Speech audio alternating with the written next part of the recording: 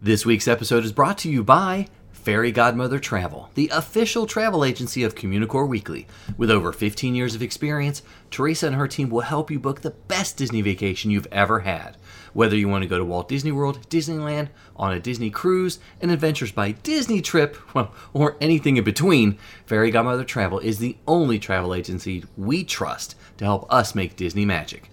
Contact them at Communicore Weekly at fairygodmothertravel.com today.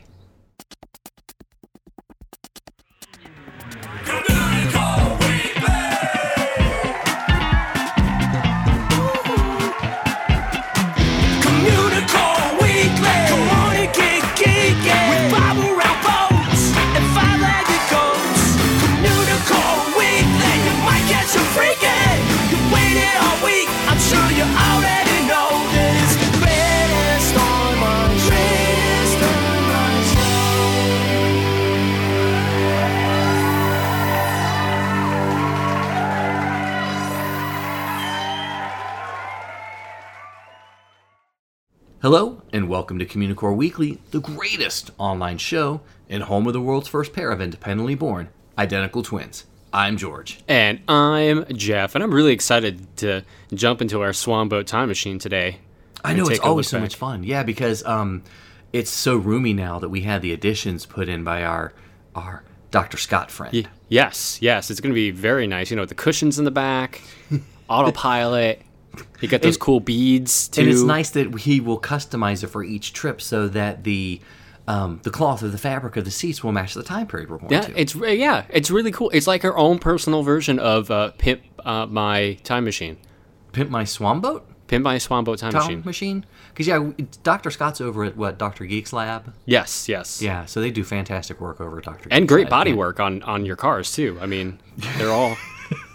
Or doctors, or it's a dog training school. I don't know what we're talking about anymore. Dr. Scott's probably mad at us. Yeah, that's true, but that's okay. He will enjoy this segment. He will. Let's get to it. It's time for Disney History.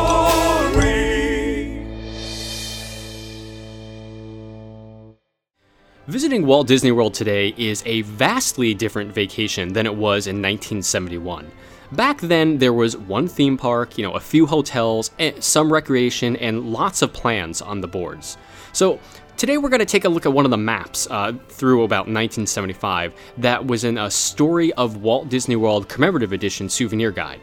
And the map also hung in a lot of the guest rooms at the Polynesian and Contemporary Resort hotels.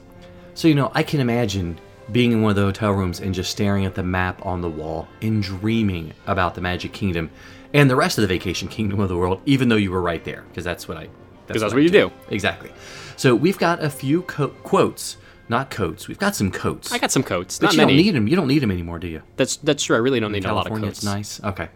So we've got a few quotes from the guide which sum up the Vacation Kingdom of the world, and we've got one to start. Quote, Walt Disney World is a completely new kind of vacation experience. Here you'll find all the fun of California's Disneyland and many new attractions created especially for Walt Disney World. And that's just the beginning. Here you can dine in the banquet hall of a medieval castle, sail for miles, or sun on the beach of a Polynesian village, watch the sunset from the deck of a 19th century steamboat, ride a swift monorail train right through the interior of the resort hotel, as contemporary as tomorrow.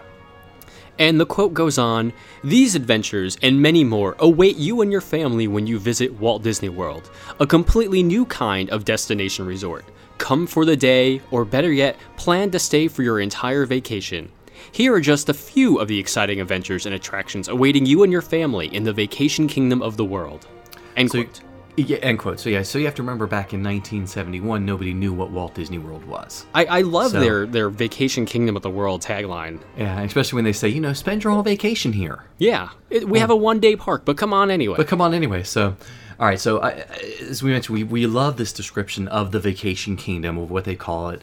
Obviously, Disney was trying to promote everything else you can do in addition to the Magic Kingdom. Now, don't forget that some of these descriptions that we're going to mention were written before Walt Disney World was even opened, nonetheless finished. So during the 1970s, the Magic Kingdom itself would have closed around 6 o'clock almost every evening, and it would only have been open until 10 or 11 in the evening during holidays and some weekends. So you really were expected to only spend about 2 days in the theme park, and the rest would be spent on recreating. Because what else are you going to do? Yeah, of course. Looking at what is labeled as section number 1 on the map, the Magic Kingdom theme park, it is quoted as saying, "As exciting as Disneyland, with 6 lands themed to the worlds of yesterday, tomorrow, adventure, and fantasy. Main Street USA, Adventureland, Frontierland, Liberty Square, Fantasyland, and Tomorrowland. There are restaurants, shops, free entertainment, and more than 30 major attractions, including the Hall of Presidents, Country Bear Jamboree, Mickey Mouse Revue, It's a Small World, The Haunted Mansion, Jungle Cruise, Peter Pan's Flight, and Flight to the Moon." And how many of those are no longer there? 2 let's of them. Let's see. Yeah, I think only 2. Just only 2 of them. So, okay. Surprising. Yeah, surprising. So, and over 30 major attractions, yay. So next up, Area 2 focuses on the golfing on the map. And it says, quote, "Championship golf courses. 2 championship courses open to the public, including the Magnolia, 18-hole, 6,550-yard par 72, and the Palm, which was an 18-hole, 6,410-yard par 72. And the Magnolia course, selected as the site of the PGA's Walt Disney World Open from December 2nd through the 5th, 1971. So obviously golf was pretty big for Walt Disney World in the 70s, and in the world for that part. True. The third area, it's quoted as saying, "Golf resort and clubhouse. A bi-level clubhouse featuring a pro shop, restaurant, and a complete locker facilities for men and women," end quote. So the golf resort opened in 1973 and was often lauded for its low-key environment. In 1986, it was actually renamed the Disney Inn and included more of a Snow White and the Seven Dwarfs theme, which we've covered in the past before, haven't we? Yes, we have. Yes, we did. We did cover it. So in 1994, the federal government signed a 100-year lease on the property, and it was renamed Shades of Green. In 1996, the government bought it outright for $43 million, but Disney still actually owns the land. So can they pull the land right out from under them? I guess they can. I wouldn't do that to the military. Like a magic trick. Like a magic trick. Oof. So, okay, so... It's an illusion, George. It's an illusion, Michael. So, Section 4 was called Surf Rider Beach. And the description is, quote, "When you can hang 10 on real ocean-style surf rolling in from Beachcomber Isle." End quote. So that's probably not something that a lot of people are familiar with. You probably heard about Dick Nunis and his wave machine, but Beachcomber Isle and What's Surf that? Rider Beach, hey. So there is a wave machine, and the wave machine equipment can still be seen from the walkway between the Polynesian and the Grand Floridian on the island that is directly across from the wedding pavilion, which was originally called Beachcomber Isle. So before opening Walt Disney World, Dick Nunis fought for a $400,000 wave machine for the Seven Seas Lagoon that would lap waves gently on the shore of the beach at the Polynesian. Because how romantic would that be? Very romantic. Very romantic. So Dick Nunis hoped that professional surfers would be able to put on shows and that children and body surfers would be able to enjoy the inland ocean experience. Now, the wave machine worked. It worked very well. It just mostly eroded the Polynesian's white sandy beach. So they stopped it. Yeah. Oh, well, it's okay. Maybe one day. Section 5 is the Polynesian Village, and it is a 500-room resort hotel designed in the style and leisurely manner of the South Seas. Swimming, boating, and beach facilities are just a few steps from every room in 7 longhouses clustered around the central main building, the Great Ceremonial House. A theme of the Papete Bay Veranda restaurant is French colonial, while other restaurants are casual. The Barefoot Snack Bar, Captain Cook's Hideaway, the Tambu Lounge, and the Coral Island Coffee Shop. So Section 6, so we're sort of going around the map, from the Magic Kingdom at the top and then down, would be the main entrance itself. And it says main entrance, quote, "Monorail trains, steamboats, and motor trams carry guests from this area across and around the Seven Seas Lagoon to the Magic Kingdom. Guided tours, guest relations, public lockers, and lost and found are located here, as is the Pet Motel, the Cow Can Kennel Club. Wow, I got tongue-tied on that one. Too many letters in there. Exactly, so... Number 7 is the Seven Seas Lagoon, a 200-acre man-made lagoon for sailing, swimming, and special nighttime water shows. Now, this wasn't in the original plans, but was one of the first projects that were undertaken. The 1970s saw professional water ski shows similar to the ones at Cypress Gardens, now Legoland, and the electrical water pageant, which inspired the Main Street Electrical Parade. Okay, so moving to Section 8, we get the Contemporary Resort Hotel. And again, quote, one of the wonders of the world for its dramatic design. Walt Disney World monorail trains run through the Grand Canyon Concourse located at the 4th story level in the 14-story A-shaped tower building. The resort has its own shopping plaza, health club, beauty shop, 3 swimming pools, marina, beaches along Bay Lake, and many restaurants, including the Top of the World showroom and lounge. Extensive convention facilities include the Ballroom of the Americas, the Grand Republic Ballroom, the Sunshine State Exhibitorium, and a dozen meeting rooms. 1,057 guest rooms are located in the Tower building and the 2 Bayside wings, end quote. Number 9 is Bay Lake, a 450-acre natural lake for swimming, sailing, fishing, and water skiing, lined with 4 miles and white sandy beaches.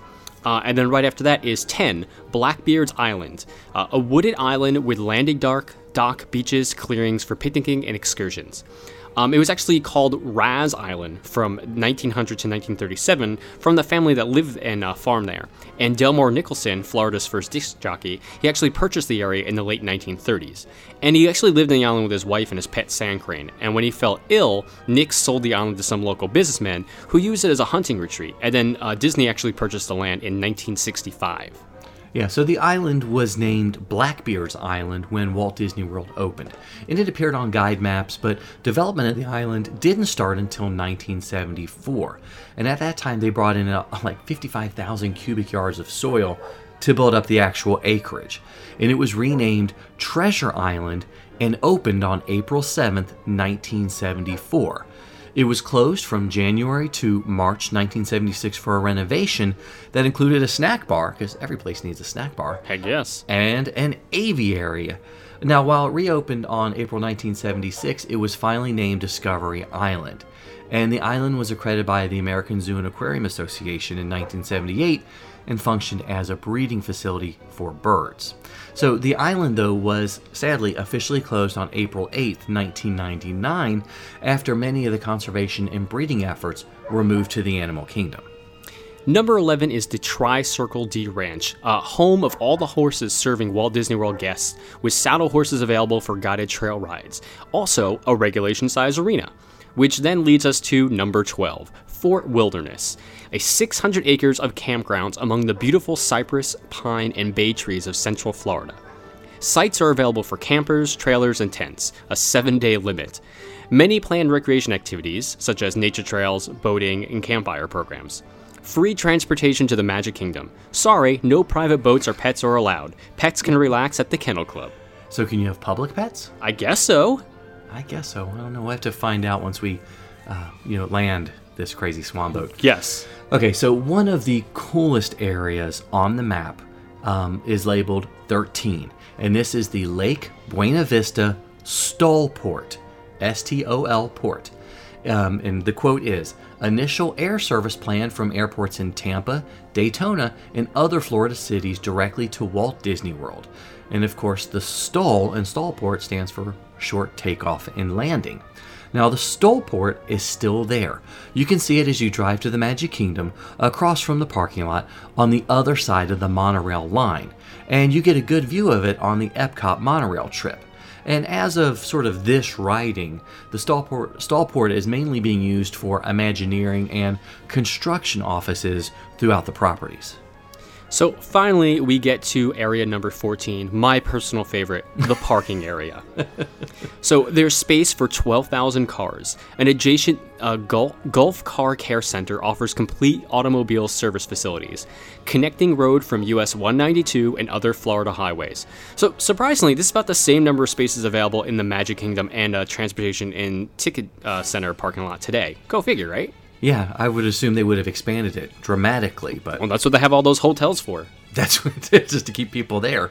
But I guess they do have other parking lots across the way. I guess so. Who knows? That's okay. But I love maps. I'm fascinated with maps because it's a good way to track the changes and see how Disney World or different places was presented.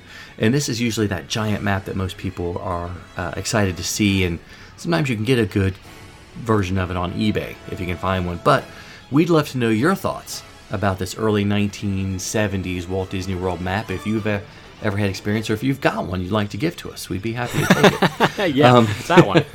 Give us a call on the Communicore Weekly GOAT line at 424-785-4628. That's 424-785-GOAT. He's a nerd, he's a geek, but we all like to hear him speak. So listen up to the words from his speech. It's George's Book of the Week. This week's book is Once Upon a Dream, A Twisted Tale by Liz Braswell. Okay, so Once Upon a Dream obviously is referring to Sleeping Beauty, which has had a couple of retellings over the past few years, especially by Disney. And we did review Liz Braswell's A Whole New World, which was Twisted Tales #1, and we both loved how she took the story of Aladdin in a completely different direction. So the premise of the Twisted Tale series is that the author takes a beloved animated film from Disney and reimagines it as if something different might have happened. So the first book in the series followed the Aladdin story pretty much to a T for the first quarter before veering off wildly into a new direction. And then this go-round tells Sleeping Beauty's tale different right from the very first page. I mean, instead of starting at the beginning, the book actually begins with the question, well, on the back of the book it says, what if Sleeping Beauty never woke up? And you go, So the book, Once Upon a Dream, is a very interesting way to reboot the story, for lack of a better term. But I've still found myself sort of wondering during the first part of the book. It didn't make enough sense until you hit a pivotal plot point that was explained, and that theoretically could have happened during the final moments of the animated film Sleeping Beauty. From there, it was a very Matrix-like or Inception-like dream, sort of. Yeah, it was a bit of a confusion for me at first, like George mentioned. And I would have been better off not reading that description on the back of the book first, honestly, and just kind of taking all in before the actual reveal happened. But that said, the first part of the book was an interesting peek into life what it would have been like if Maleficent was in charge. Yeah, and that's sort of where the twist comes in. It's not the same world that we saw at the end of the movie, and it does take some time for us to piece it together. But for me, once the action really started, the book picked up speed and was much more enjoyable. There's still a lot of a dream within a dream to the story, and in hindsight, it paid off more than I thought it would, but still, I don't think this book is for everyone. Yeah, I kind of had the opposite reaction that George did. While it was kind of confusing, I did enjoy the first half of the book a lot more. The second half just seemed like a lot of series of, action pieces, kind of relaying the same information again and again to fill the page count before the final battle. And I kind of started to get a little bit bored and anxious for the end to arrive. And you didn't just skip ahead? No. I'll get, I don't want the book to feel bad at me. I would have felt bad, so I just kind of stuck it out. I do too. Yeah, I do too. So, I have to admit that the Aladdin book did confuse me a little too, since I was really expecting a similar story, and I wasn't prepared for the darkness of Aladdin, which we talked about during that review. Yes. And the Sleeping Beauty book never really seemed to be as dark, although some pretty devastating things happened, which leads us to a vastly different ending from the film. That's I guess a little meatier than I expected. Yeah, I mean, here this retelling wasn't as drastically different as Aladdin was. Aladdin took the normal story, waited until a little bit through, and then told a completely different tale. This one, everything in the movie happened pretty much up to the last 2 minutes. So it's more like an extension, a side story than anything else. But it does add some new twists and turns to the mix, and, it does change it up a bit. Yeah, so I think we both enjoyed Once Upon a Dream. It wasn't as interesting as A Whole New World. And this book, I think, is written more for teens, because definitely some of the violence may not be appropriate for teens and the younger set. Adults enamored with Sleeping Beauty and Maleficent are going to really enjoy the Twisted Tale series of Once Upon a Dream, especially when they're able to put the story together. Yeah, if you just, let yourself go and go with the flow, you'll find an enjoyable take on Sleeping Beauty's tale with some new things to think about the story along the way. More stuff to think about. Exactly. We like it. So this week's book was Once Upon a Dream, A Twisted Tale by Liz Braswell. Sometimes it's a 1, sometimes it's a 2. When you gotta go, what you gonna do? It's a bathroom break. A bathroom break.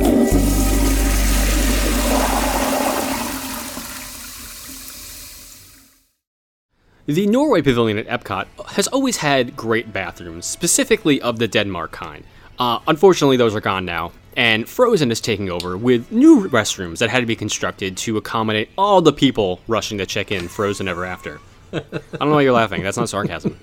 It's going to bring a lot of people into the park. Is it? No. So the new restrooms actually take up the footprint of the former restrooms, but are much, much larger. For example, the men's room actually takes up the entire old location of both the Denmark restrooms, and the women's room is a brand new. I'm glad you explained that because I was thinking it was like a Doctor Who TARDIS thing. No. That the Well, restrooms getting bigger were on the larger inside, on you the mean? inside? Yeah. Yeah. Well, Arendelle technology. I mean, Oh, that's true. That's true. how it Yeah. happens. Yeah. The bathrooms are decorated in what I like to call Arendelle couture. So there's light blues for the sinks and doors, and like these heavy wood colors for everything else. And there are more stalls, and that just means you should expect more foot traffic when you're in there. And even though Frozen reminds you that love is an open door, please remember that does not apply when you're actually using the restroom. So close the stall door, please and thank you. Sometimes you might see it, sometimes you don't. Hey, look, what's that? It's a 5-legged goat.